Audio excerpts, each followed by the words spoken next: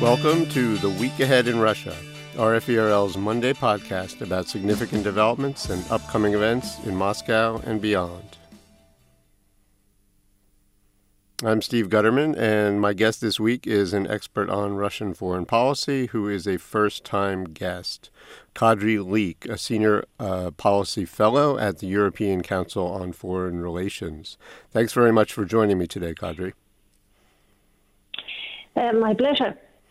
All right. Today I'd like to discuss the concerns about the Russian military movements near Ukraine and in Crimea, which have generated many guesses, I'd say, about what Moscow's intentions might be and fears of a possible new offensive in the coming months. I think a good reference point is your opinion article last week in the New York Times. Correct me if I'm wrong, of course, but I think you argued that as a rule, Russia's foreign policy is more about finding its way in an increasingly complicated world than it is necessarily about disrupting the West, and that Russia is in fact acting cautiously in many cases. At the same time, though, you singled out Ukraine as an exception to that rule, suggesting it's in a different category, perhaps, because Russian control over Ukraine, as you put it, seems to be President Vladimir Putin's very personal and heartfelt goal. Now, I would certainly agree with that based on Putin's written and spoken remarks about Ukraine in the past and also particularly in recent weeks and months. Now, you also described the hopes and fears of Russian officials regarding Ukraine, including the hope that U.S. President Joe Biden might formally close the door to NATO for countries like Ukraine as outlandish. Now, against the backdrop of Russia's military buildup and suggestions that it could potentially launch an offensive early next year, how dangerous do these factors, I'm talking about, Putin's apparent focus on Ukraine and the perhaps outlandish hopes and fears about Ukraine that Russian officials have expressed. How dangerous do these factors make the situation over the next few months and even in the longer term? I think it is reasonably dangerous, and one needs to take it seriously. But maybe I should start my answer by commenting briefly about the non-Western focus of Russian foreign policy, because I think that is the trend that has largely escaped Western attention, but it's becoming more and more prominent in Russia, because for a long time, like quarter of century, the West was really focal point for Russia's foreign policy. Everything they did was driven by the desire to either cooperate with the West or hedge against it or bargain, negotiate, gain leverage, so forth. Right. And now that is slowly changing. I think the change actually may have started even in 2012 when President Putin came back to the Kremlin and basically reconceptualized Russia as a non-Western country and started cultivating non-Western relationships as ends in themselves, rather than something to use as a leverage in its relationship with the West. Iran might be a prime example here. Earlier, Moscow was always happy to sell its leverage with Tehran to Washington, and then suddenly it was not. Mm-hmm. But also later on, during the pandemic, there has been a debate happening in Moscow about how to reconceptualize foreign policy for the world where the dominance of the West is fading anyway and chaos is gaining ground, as people in Moscow see it.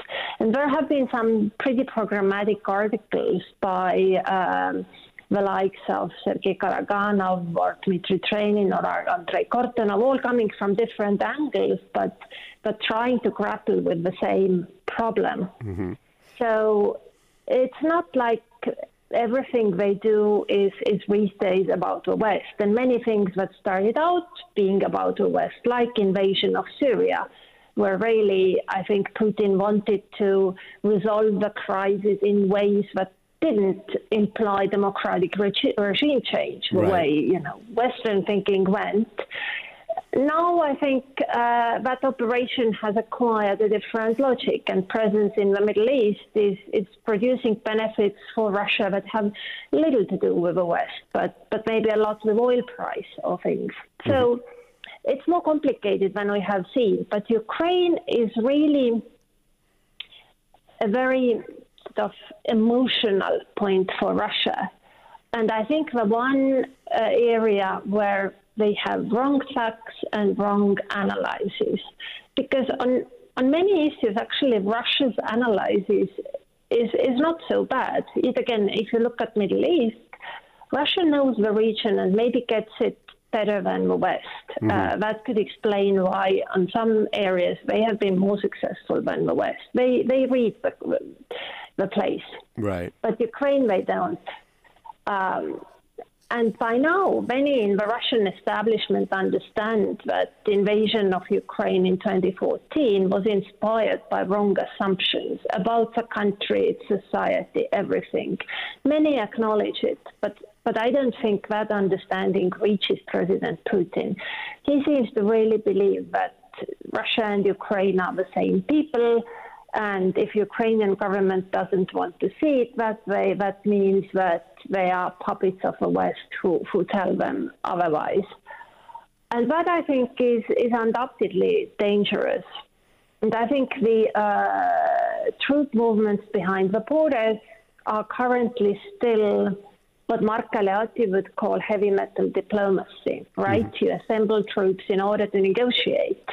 I think it's Russia's way of indicating that they mean it, that they mean they want to have control over Ukraine, which they hoped they had got when they signed Minsk agreements, which made Donbass effectively a Trojan horse in the Ukrainian political system.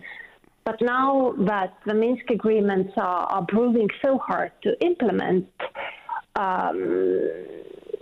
Moscow has sort of returned to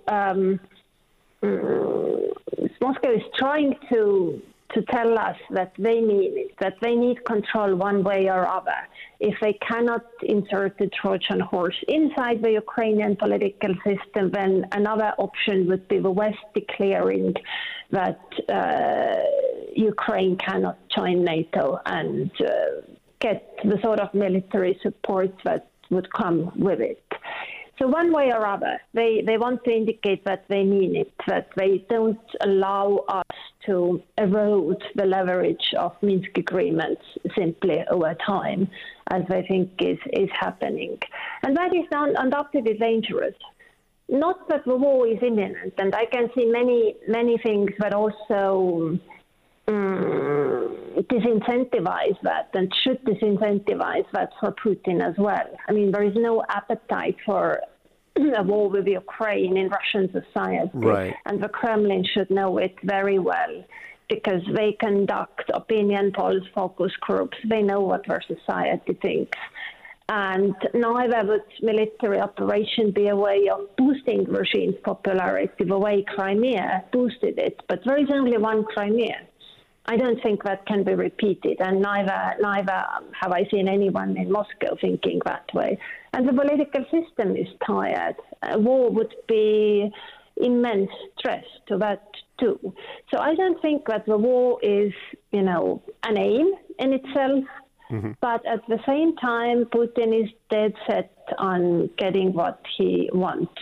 And the tragedy, of course, is that I think this is completely misplaced. I mean, he wants something that is impossible, and not because the West denies it, but because laws of nature deny it, and Ukraine. And I don't think it is possible to have control over another country that way without investing the sort of resources the Soviet Union invested in controlling its neighbors. But the Kremlin doesn't seem to be seeing it that way.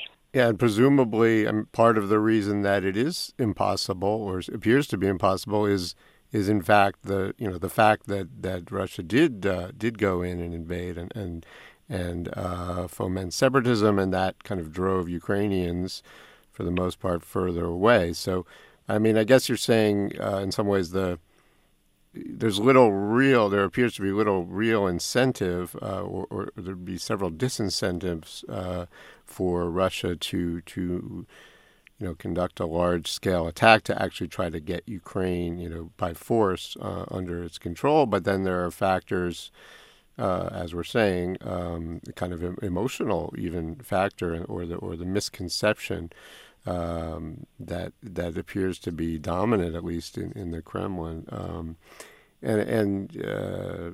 We've seen. One of the kind of elements leading up to this, Putin's new remarks and this buildup is also the kind of shifting of the red lines, as some analysts have put it. Before Russia was saying, NATO membership for Ukraine is a red line. Now it's more like any kind of expansion or introduction of NATO forces or infrastructure in Ukraine is a red line. So that's bringing things close, bringing the tension up, I would say. Now, also in the article, you mentioned how Russia and the West often misinterpret one another, and wrote that, quote, the correct reading of intentions, unquote, by both sides is crucial, particularly as regards Ukraine.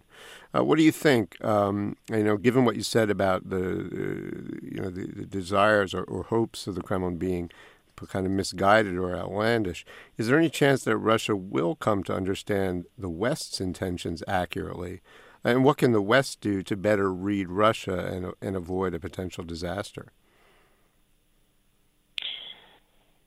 Yeah, misreadings are dangerous indeed, and for many of the factors you mentioned, we say red lines. To be honest, I'm not sure to what extent they actually have shifted. I mean, many people speak about it, and I can see why. But NATO membership has always been unacceptable to Russia, exactly because that would bring Western military presence to Ukraine. And now that the presence is happening without NATO membership, that is bound to displease Moscow. And we end up in a sort of catch-22 situation that the more the West supports Ukraine, the more anxious it makes Moscow. But then again, what the West can do is still to support Ukraine, because you're bound to try to support the victim and the weaker side to help it deter an attack. So that conundrum sort of feeds from misreadings and feeds misreadings in a way. How to read more accurately? To be honest, I think we are actually moving in the opposite direction right now, at least as concerns the mainstream policy discussions. Because you mean people are, sorry to interrupt, you mean people are reading it more inaccurately than they have been? Yes, overall, yes. Simply because people do not talk as much as they used to. Mm-hmm. Experts, journalists, etc. Vaccine wall, vaccine curtain between Russia and the West is pretty tough. Mm-hmm. It is hard to get into Russia these days, and likewise for Russians, it's very complicated to come to the West, and I see that it's having effect. The sort of discussions are going their separate ways, and becoming insulated. And the West ever more often analyzes the Russia as we imagine it, and likewise in Russia. There are sort of always some bright spots. I think Russia has somehow got President Biden right from the start, even when, in the West, there was lots of discussion about his comment that Putin is a killer. in Moscow, that was no big deal at all because, they didn't make it a big media event, and experts immediately understood it for what it was, a journalist's question to which Biden answered by deciding to focus on something else. So it was in a way refreshing to see that they seem to instinctively understand President Biden's intentions correctly, or the way I understood them, right? That in my view is obviously correct. But otherwise, I think the fact that we talk and communicate less is dangerous. Plus, in Russia's case, there is also a vertical dimension to it. President Putin seems to be a lot more isolated than we had realized, yet again, because of pandemic. But he keeps away, and people he meets have to quarantine quite strictly for 2 weeks before that. So that means that meetings are limited, and the people who meet him, their own work is hindered for some time before that. And that inevitably imposes some restrictions on what kind of information can reach him, and the number of reality checks he can have from outside world. So I think he's, as Angela Merkel has famously said, that he lives in another world. And I think that tendency has always been there up to a point, because he has his own notions shaped by his own experiences. But I guess it could be deepened. So what can we do to read one another better? Hard to say in the conditions of pandemic. I would say invest in diplomacy. I mean, good old-style diplomacy, using your diplomats as people who really need to understand the country where they are posted, incentivize them to bring you messages from real life as opposed to news that you like to read, and so forth. Because, many of the many diplomats and also even intelligence agencies, definitely in Russia that I know about, often they face a dilemma whether you should give the news that the Kremlin wants to hear, or you should give the news that you think correspond to reality. And there is a choice. So try to incentivize people to give you a true view of reality. That's really the small minimum I think that executives can do.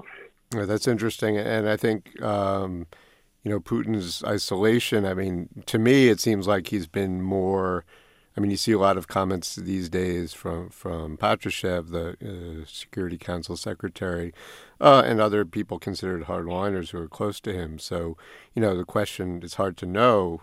Certainly, I have no way of knowing, but, it does seem like he may be being more influenced by these people. I just wanted to ask a follow-up question about diplomacy. Some people are saying this, at least part of the motivation for the military buildup, near Ukraine and in Crimea, is an effort to get Biden to meet with Putin or talk with him, soon, within the coming weeks this year. Do you think that's kind of a major goal of what's going on, or how do you see that? I don't think so. I think Putin would have got his first summit with Biden anyway. There was no reason to assemble troops around Ukraine for that end. And now, yes, it could be that they want to get a meeting, but they want to get a meeting to sort out the situation around Ukraine, or to discuss sort of the future of Ukraine. So it's not like they are just blackmailing America into offering them a meeting. I think for Putin, definitely Ukraine is an important end in itself. Another question to me, of course, is to what extent that is shared by wider political establishment in Moscow. Mm-hmm. I somehow have a feeling that not everyone is equally emotional about Ukraine, but that's another question and maybe not even very relevant in this context, given how Putin is still the sole decision maker on foreign policy matters. Yeah, absolutely. At least the important matters. There are things that are left to other people, all sorts of shady characters like Wagner Group, but on everything that is important for Moscow, I think Putin is the decision maker. Yes, and I guess we'll continue to wonder and see how this develops with, as you say, and Putin's focus, his apparent desire to have control over Ukraine. All right, we're running out of time, and we'll wrap it up there. Kadri, very nice to talk to you. Thanks a lot for joining me. Thanks for inviting me. Okay, great to have you on the podcast. I'll be back again next Monday. And please keep an eye out on Friday for my Week in Russia newsletter. Thanks for listening.